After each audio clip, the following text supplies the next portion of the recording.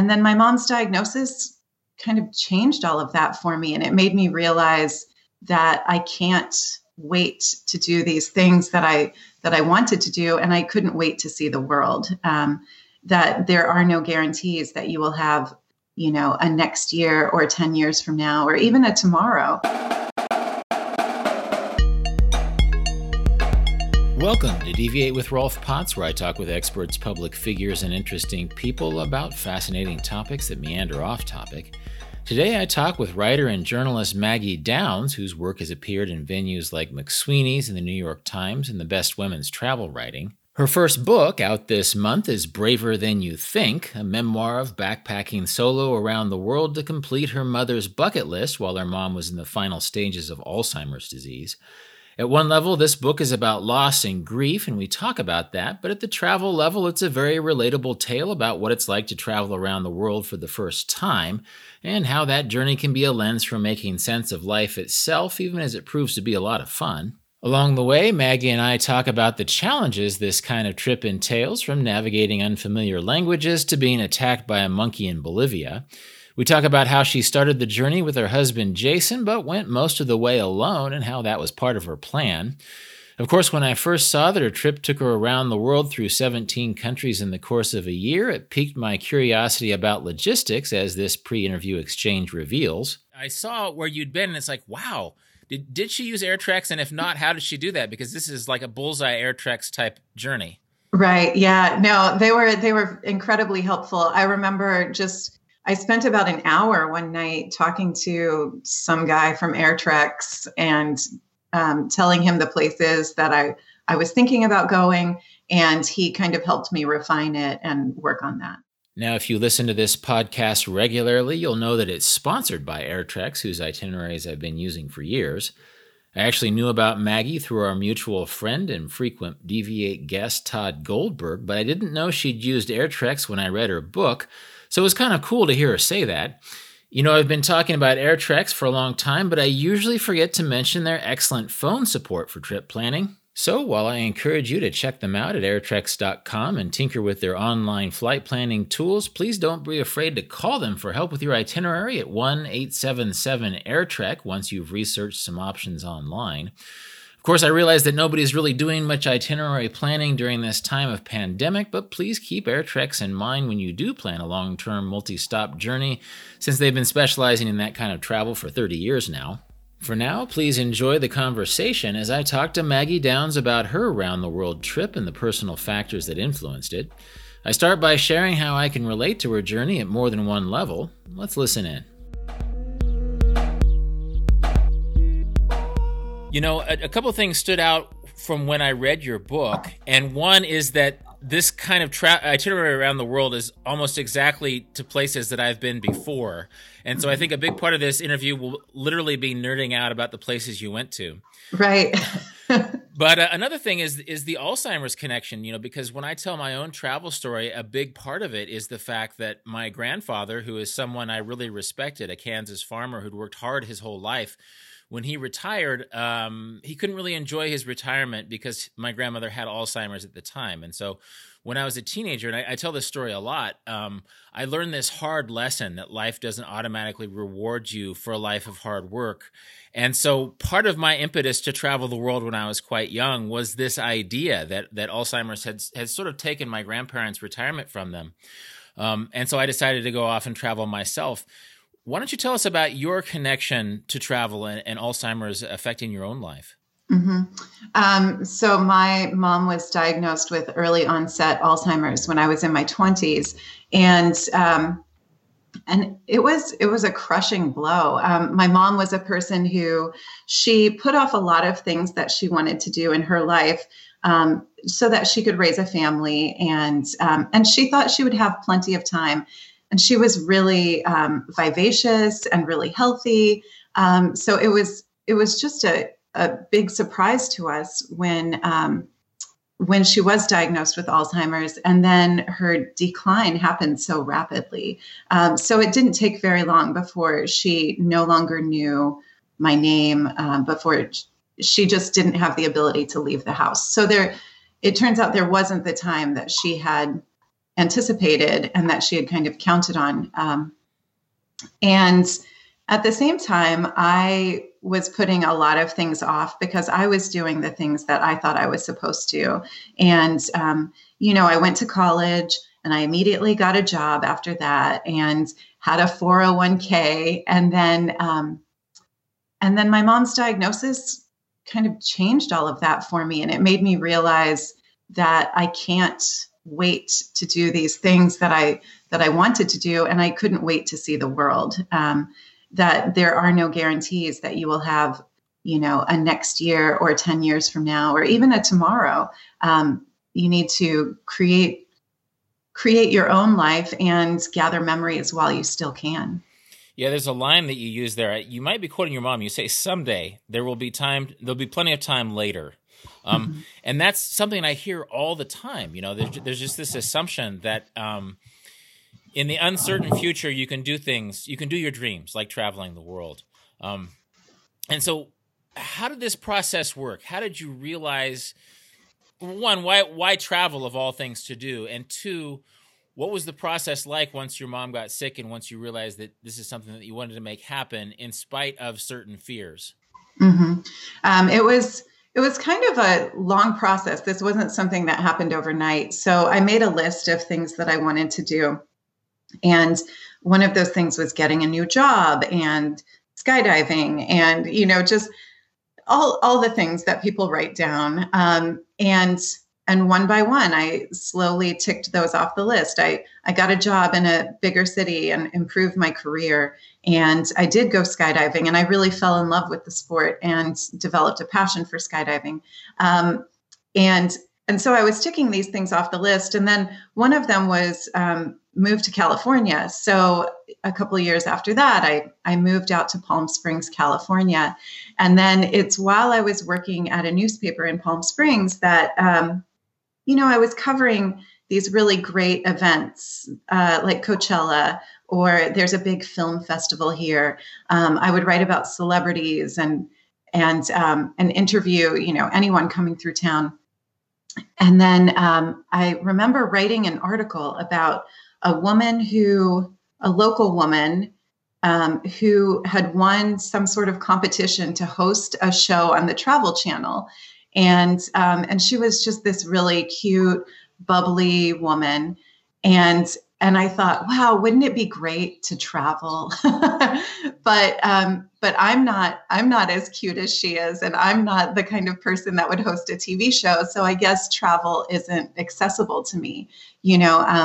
I don't have a trust fund. I'm not wealthy. I don't have more than 2 weeks off at a time. So it's not even possible. But that was kind of the start of me thinking, like, other people figure it out. There has to be some way that I can do this. And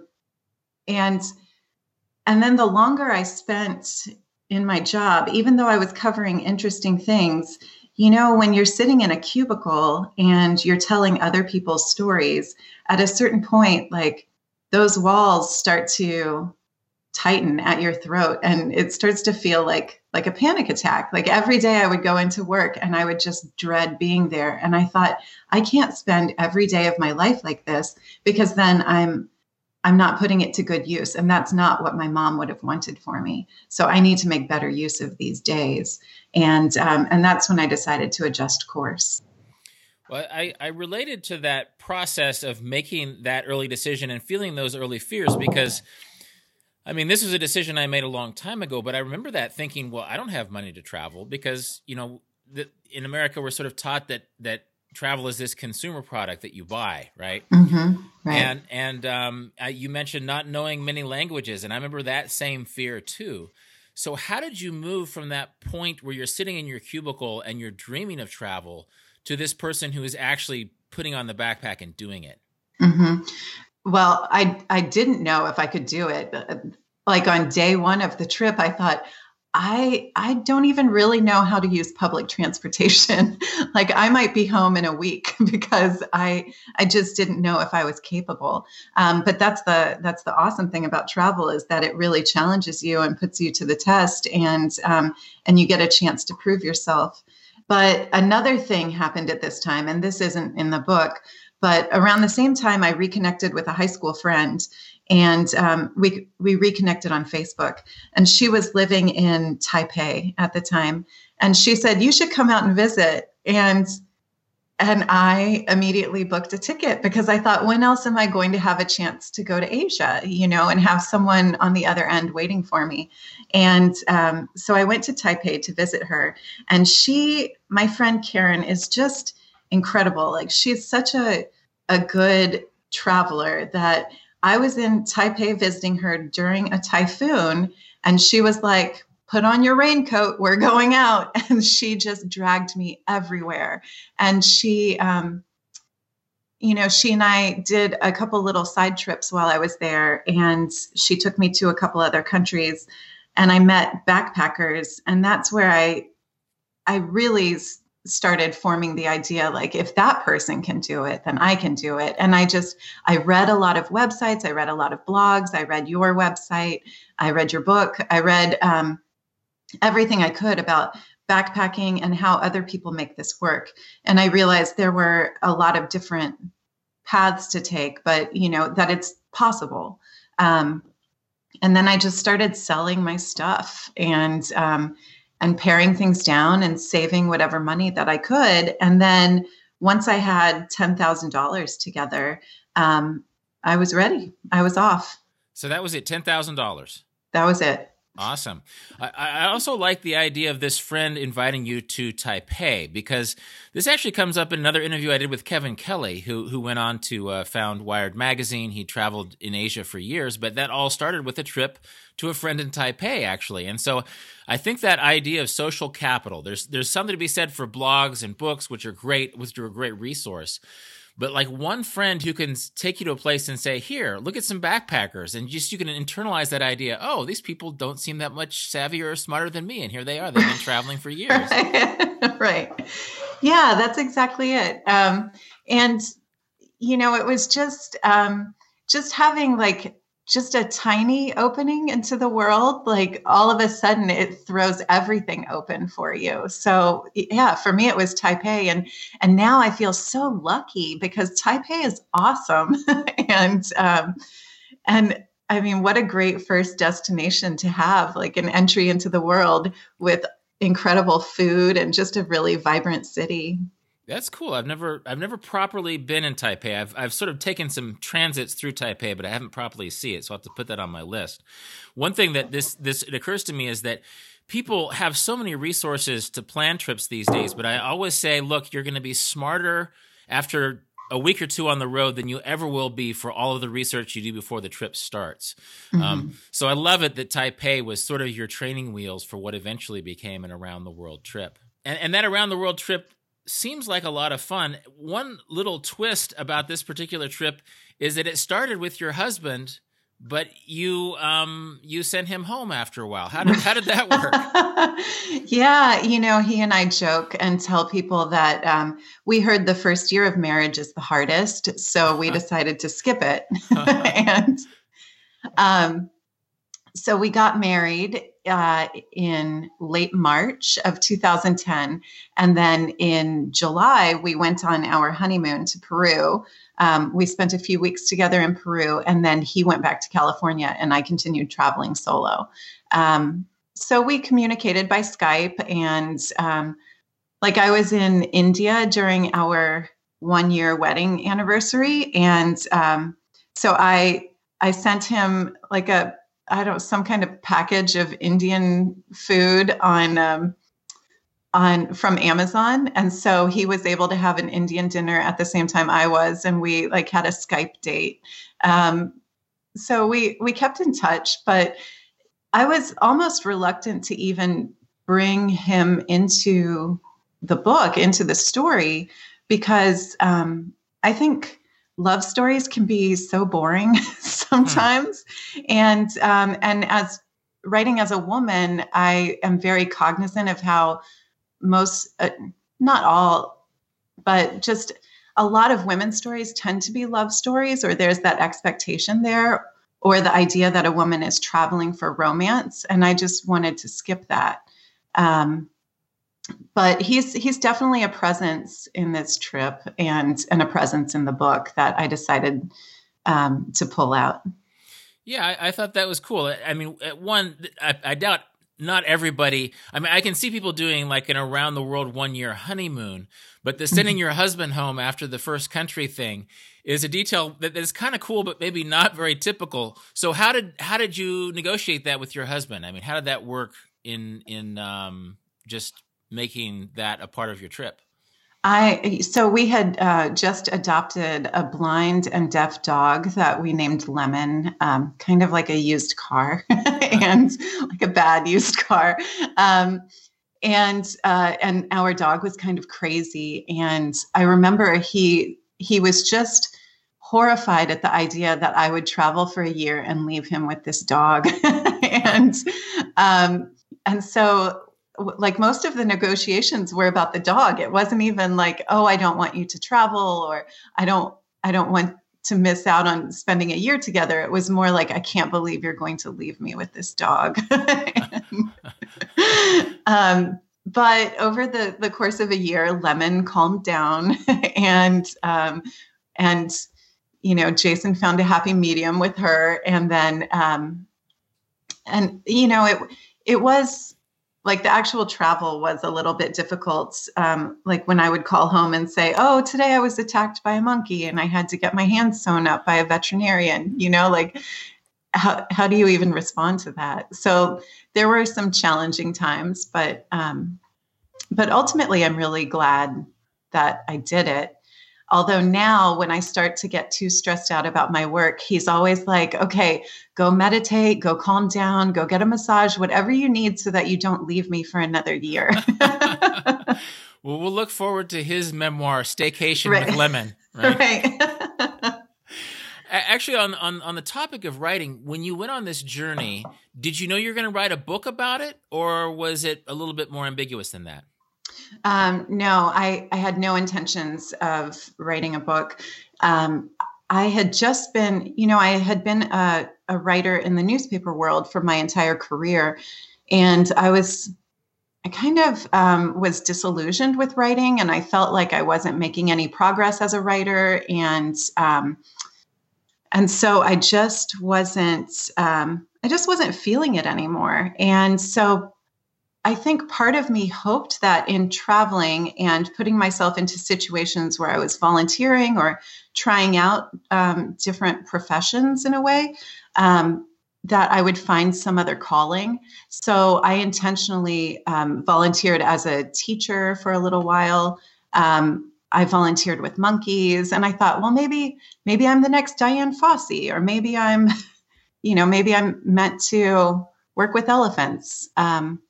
But it turns out traveling only made me want to write more. And another thing is that I started reading books again while I was traveling. I hadn't been reading a lot of books. I spent all day in the newspaper world around words, and the last thing I wanted to do every night was crack open a book. But traveling gave me the opportunity to read books and really dig into some great writing, and that motivated me to want to work on the craft of writing and to write my own stories again. I like that. I like the idea that travel really does present yourself with the opportunity to try on different selves and different potential selves. Mm-hmm. And I think one of your trail guides, I think in Peru, said you never really know if you can handle the trail until you try the trail. And so you tried different things on the road and rediscovered writing, it sounds like. You were attacked like a monkey, which is sort of a hook for the story of what's to come. So let's talk about your adventures on the road. Yeah, absolutely. I was attacked by a monkey, which was one of the terrifying things that happened early on. And it's funny how many people just Like, I remember putting it on Facebook that I was attacked by a monkey that day. And it's funny how people who are so far from the Bolivian jungle respond to that. And they're like, oh, I would have grabbed the monkey and thrown him, thrown him across the jungle or whatever. But when you're actually in that situation and a monkey has jumped on you, it's pretty scary. And I was in a town that didn't have very good medical facilities. So I ended up being stitched up by a vet, and I had to look up what antibiotics to take. I went to the internet cafe, like still bleeding, and looking up all kinds of information about antibiotics. Well, just to contextualize things, you weren't just randomly hiking in Bolivia when you were attacked by a monkey. Although I will say, as someone who once held a sentimental vision of monkeys, that monkeys can be assholes. Monkeys are terrible. I think people think they're very cute, but they're actually not. Well, they're cute, sometimes cute assholes. But you were working with monkeys when this happened. Is that right? I was working with monkeys. So Bolivia, right before I went to Bolivia, they changed some laws about, I think they made circuses illegal and kind of cracked down on the exotic pet trade. And so this was a large sanctuary that had formed out of that need and was housing a lot of the monkeys that had been taken out of these circuses and out of these situations. And so I was working in Monkey Park, and it was open air. So there were no cages or fences or anything, and the monkeys could come and go as they pleased, but we fed them every day. So the monkeys would return, and there were regulars, and we got to know a lot of the monkeys. But yeah, I mean, they're really tricky. They were, like one day I had my camera inside my like hiking pants that have the zipper kind of pockets. And then there's like a flap on top of the zipper. And it took about 20 seconds for a monkey to run up and undo that zipper and grab my camera. And I mean, they're fast and they're good. And so, like, this was pretty early in the trip. How did you reconcile these sorts of unexpected negative experiences and dangers with, just the anxiety surrounding the trip in general? Did you want to quit early on, or what kept you going?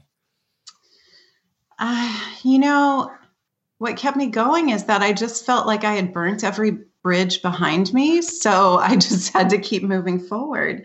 I mean, I was so mentally broken down and kind of grieving my mom in advance that I knew the only thing I could do was to just keep going. It was a really hard time for me. I felt like I was so lost that I was still searching for my path, and I didn't know where it was. I just knew it wasn't behind me, if that makes any sense. Yeah. And I think sometimes those experiences are meant to be worked through, that if you had gone home, you wouldn't have learned all the things that came later. You wouldn't have experienced all the things that came later. And what was interesting about your book is that it mixed some very classic travel experiences like Machu Picchu or safaris in Africa with more unexpected things, like shopping for jeans in Argentina or bras in Vietnam, right? Which really become a part of the travel experience. I think when you look forward to the travel experience, you think that it's going to be those Machu Picchu moments that you remember. And actually, you point out in your book, which is something that I agree, that there's this idea that sometimes there's places that will never look as good as they are on postcards, but Machu Picchu is not one of those places. I completely agree. Machu Picchu is totally worth the effort of making it there. Mm-hmm. But then you also have these weird experiences where suddenly you're on an Airbnb in Argentina with feral kids, or you're looking for jeans and they all fit way too tight in Argentina after wearing your cargo pants. So what kind of experiences sort of taught you to be a traveler early on in these experiences? That's a good question. I think it took me at least one continent to feel like I was a capable traveler, just to feel like I had my legs under me. And but I think every country presents some new challenges um, and can really teach you something.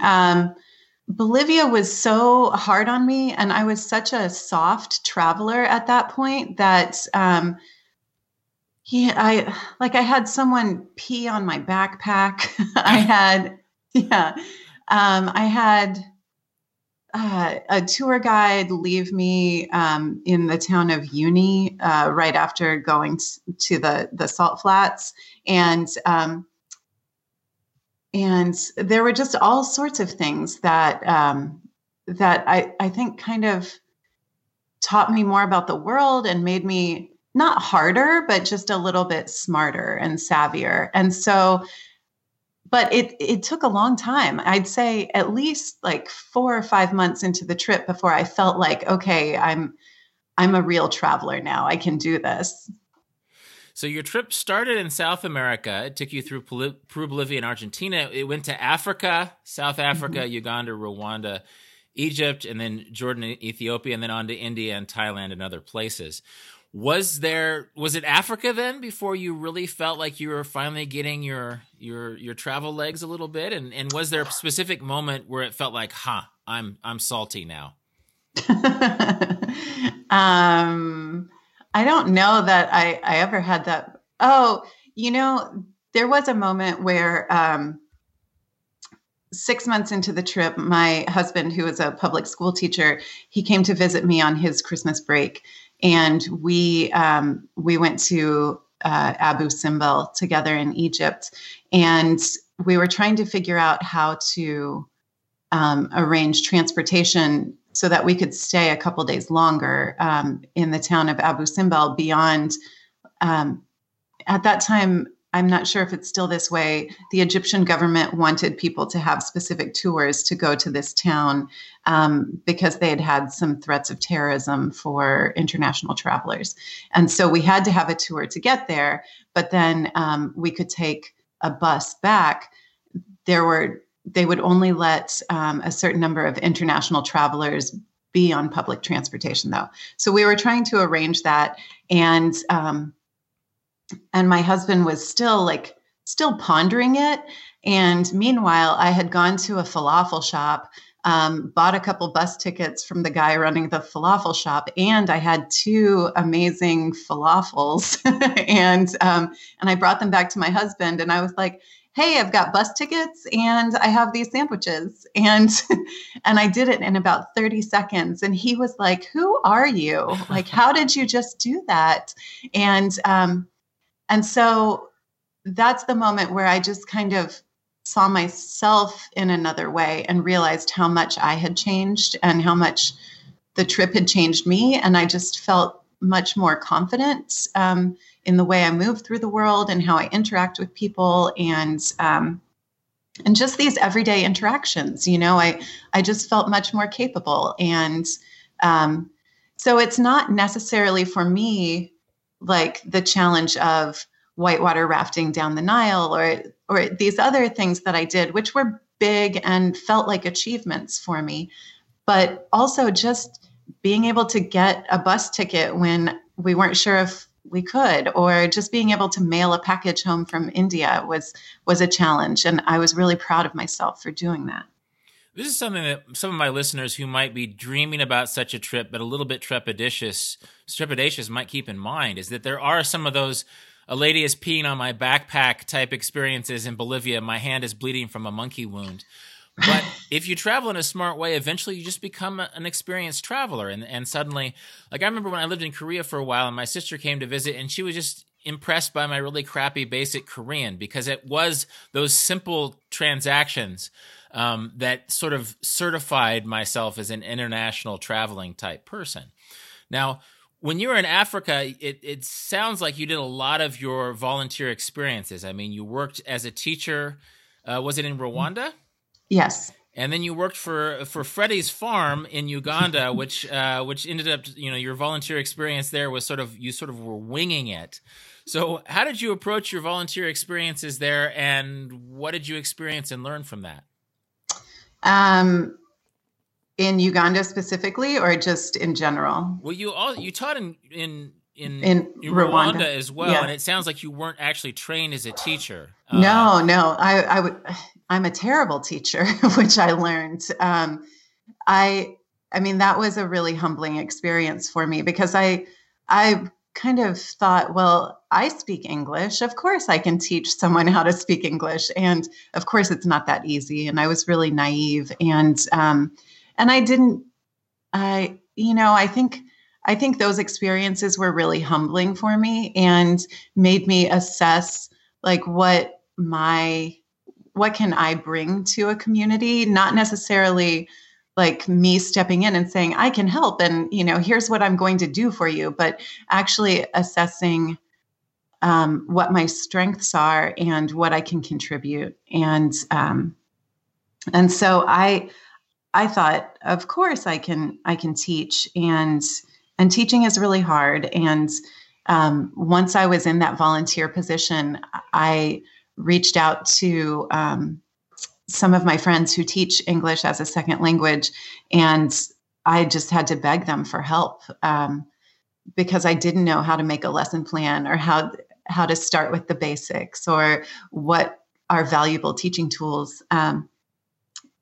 It was those experiences were humbling, and it was I think I stepped into those volunteer positions with a lot of like bluster and thought that I was going to not save people, but I had a lot of hubris, and the world taught me differently, but they were still valuable experiences. And I'm really happy that I had them.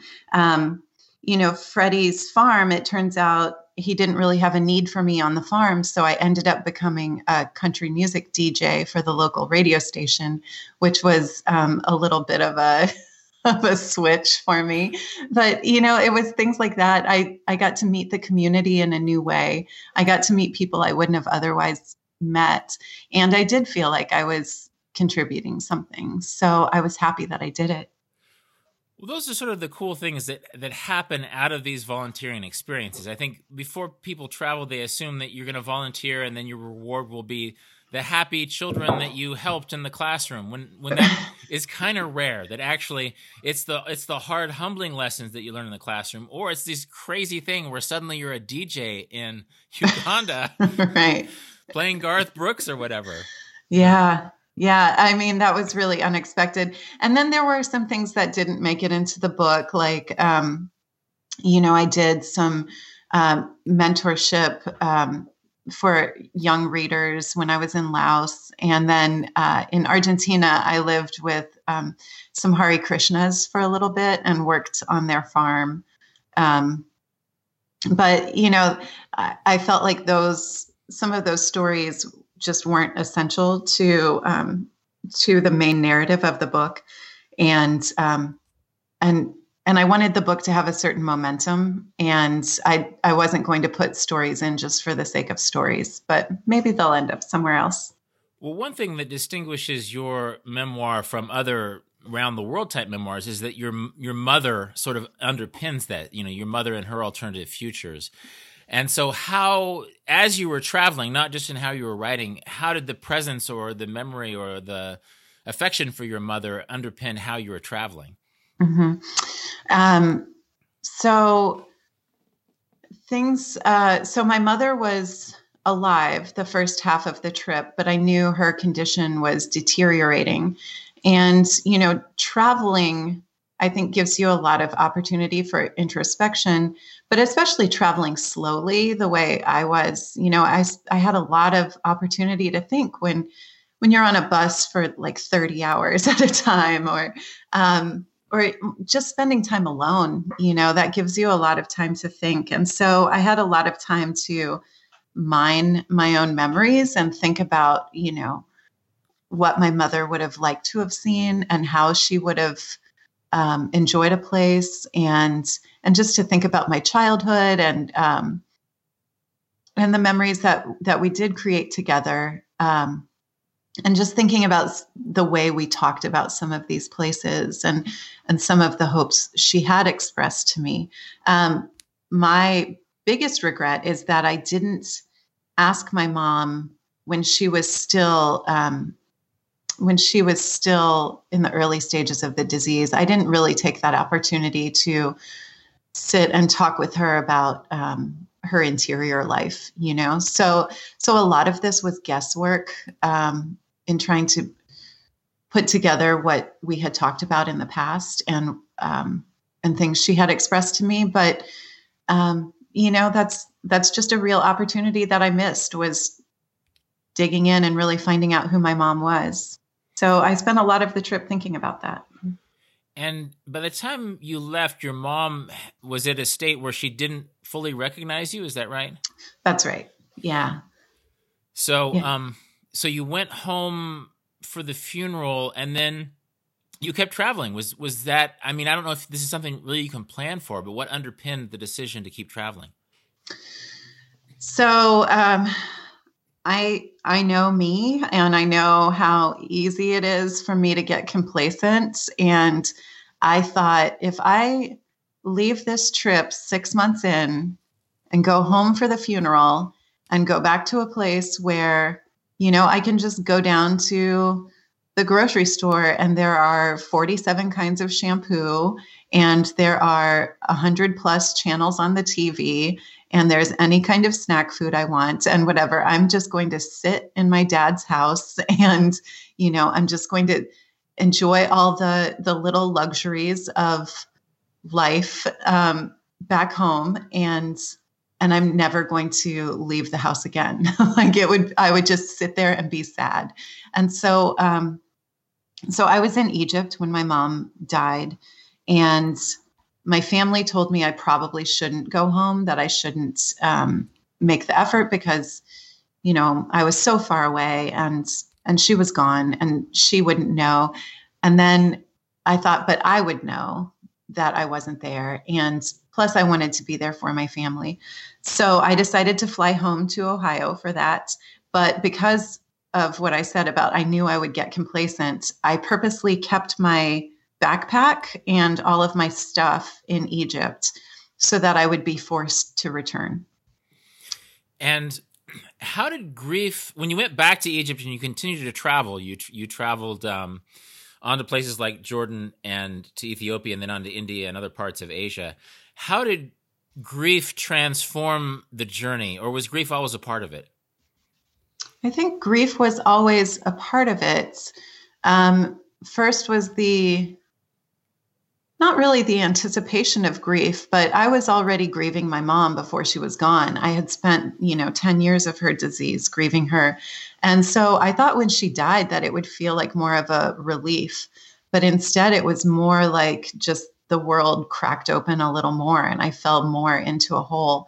And so it was very, those first couple months back on the road after her funeral were really, really trying for me. Just trying to make sense of like, who am I and why am I doing this? And, what does it mean to be a person in the world? Like if we're just going to die, then, and just those big questions, kind of reckoning with your own mortality and like, why are we even here? And so it's really hard to travel through that. And it felt more like I was running from something instead of traveling for a purpose. And then it was really in India where I felt like I was able to slow down and make peace with myself and make peace with the grief of losing my mom. And I felt like I could live with it for the first time. And that gave me a way to continue on. You talk about how going to India was like flipping on a switch inside. You felt lit from within, and even though you were intimidated by going to the country. I was very intimidated by India. And then a traveler friend of mine convinced me to go. She said, every backpacker needs to go to India. But I was still very intimidated and very nervous. And to be honest, I didn't know a lot about India. so we arranged to go there, and then the night before we were set to go, she said, "I met this man, and I'm going to go to Berlin with him. So have fun in Mumbai." And so then this is Barbara. Yeah, Barbara's my favorite. Is Barbara her real name? No, it's not her real name. Okay, but yeah, it feels like Barbara has her own book. And just so listeners know, Barbara has been divorced, right? And so her challenges are different, but sometimes they're at odds with your own. Right. So we started traveling together a little bit in South America, and then we came together again in Africa. And then I decided to go to India with her, and then she leaves me for a man in Berlin. And so I end up going to Mumbai on my own, which was not what I wanted. And it turned out to be such a gift because I just really fell in love with the country. I don't think I would have had the same experiences if I had been with Barbara. And I found a lot of really generous people who they weren't afraid to approach me. And I think if I had been with somebody, that wouldn't have happened. So I had these amazing experiences in India that I think happened specifically because I was a solo traveler. And then this sounds really eat, pray, love, but I ended up at an ashram. And by the way, I do love eat, pray, love. So this is not to disparage eat, pray, love, but it's become kind of a cliche to go to India and go to an ashram, but that's exactly what I did. And it was really helpful to me and very liberating to have all of these choices removed from my life and to just be for a little bit. Yeah, I thought that was interesting that you talked about after this entire journey of having to make decisions every day, which is part of the joy and the challenge of travel. Suddenly in the ashram, you had decisions made for you. Mm-hmm. And so what transformed there? What kind of enlightenment did you take home from the ashram? Well, the entire time I was traveling, I had kind of thought of my mom as, I don't think victim is the right word, but just as a woman who had little agency. She didn't make her own decisions, and that she didn't get a chance to do the things that she wanted to do. And then it was in the ashram that I really realized that people ultimately do the decisions that are best for them. And it's possible that my mom did make the decisions that were best for her and that she actually wanted. And those decisions were to be with her family. And when I started thinking about her in a new way, that just opened up a lot for me. And it made me feel so much more at peace, that she did, in fact, live the life that she wanted.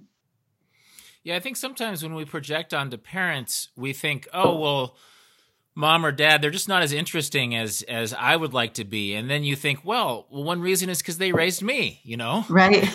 Right. And so did that transform the way that you traveled, or was that just sort of a way to make peace with your mourning, or how did that change you? Yeah, I think it did make peace with my travels, because from that point on, everything was just a little more joy-filled, and it was more an experience of discovery for me, and less like I was trying to make up something for her or to right some wrong. It was more about like just experiencing the gifts of the world for myself, which sounds a little self-centered, but it was really a revelation for me that just all the magic and wonder of the world, and that it felt like suddenly it was just all there for me. And your journey wasn't over. You said early on that Halong Bay in Vietnam was sort of in your mind a place where you would come to fruition in your journey. And so after this somewhat transformative moment in India, what were your travels like? Oh, it was great. I mean, they call it, the banana pancake trail. Is that what they call it? That all the backpackers follow through? Yeah. Yeah, through. So I went through Thailand. I went through Cambodia and visited some friends of mine from Palm Springs who have relocated permanently to Cambodia and run a landmine clearing NGO. Spent time with them. I went through Vietnam. I went through Laos, which did not make it in the book, but it was a really excellent part of my trip. It was just so excellent that that it felt like it didn't belong in the book. Like, then I spent 3 weeks in Laos, and I was happy, you know. But it was really nice. I went back through Thailand a little bit, then Malaysia, and then South Korea, and then I was summoned for jury duty, and I went home. But I still had some money left. I still could have traveled. There's the big dramatic twist, right? Jury duty. I know. So when I originally wrote this book, the original ending was just jury duty. And then I thought, there has to be something more than this. I can't just end on a summons for jury duty and a threat that, they'll put out a warrant for my arrest. So, yeah, but that's what got me home again. Well, and then how, without giving away the ending, I mean, how did you choose to wrap up your narrative? So it actually happened pretty organically, in that a couple of years ago, I booked this kind of intense itinerary through Southeast Asia, and I wasn't sure why I was doing it. Like, why am I revisiting some of these places? And then I thought, oh, I'm doing the part of the same trip, only now it's different. It's with my family. So once I realized that I was doing that, then I thought that's the natural ending of my book. Now that it's all done and the book of it is coming out, what was the hardest part of the journey, and what was the most rewarding part of the journey? It was very terrifying to be in Egypt during the Arab Spring, just because of, for a point in time, the government shut down the internet, and just being such a news person and someone who's very connected, just the lack of news, that was very difficult. And that was probably the hardest part of the whole trip, is that I was very deep in grieving my mom, and I couldn't connect with anyone. And I didn't know what was happening in the world. So just that feeling of being very disoriented and disconnected, that was probably my rock bottom. Mm-hmm. And then the best part of anything travel related, even the bad moments were good moments, because they make good stories. I'm so passionate about travel and what it can do for a person. And I think it makes me a better person. When I'm traveling, I am the best possible version of myself. So I'm so grateful that I had the chance to do this, and I would go on another 1 year round the world trip. I would make it longer. I would travel endlessly if I could. Awesome. Well, how has this become a part of your life? How has this journey become a part of you?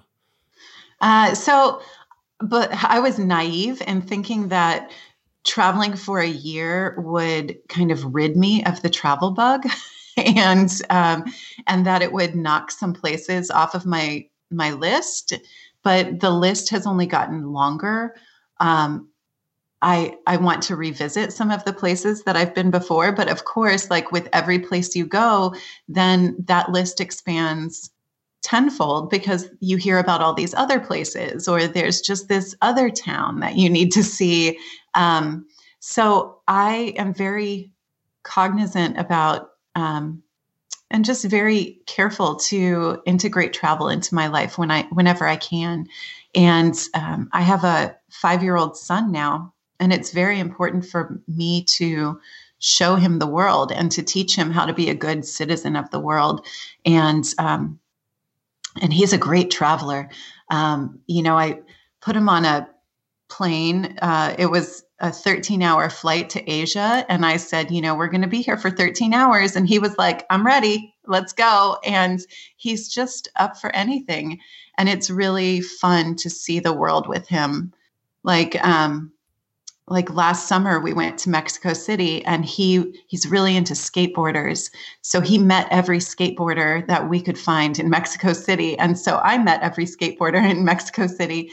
And that was it was cool. It gave me a new perspective on a city and a new entryway into a culture. And it's just a priority in my life, is giving those experiences to him.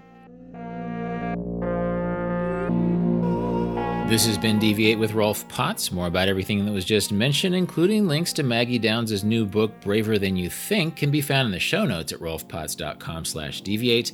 And as always, you can contact me with insights or questions at deviate@rolfpotts.com. This episode was produced by Justin Glow. Cedar Van Tassel does the theme music. Jan Futterman does the show notes. Thanks for listening, and I hope you tune in for future episodes of Deviate with Rolf Potts.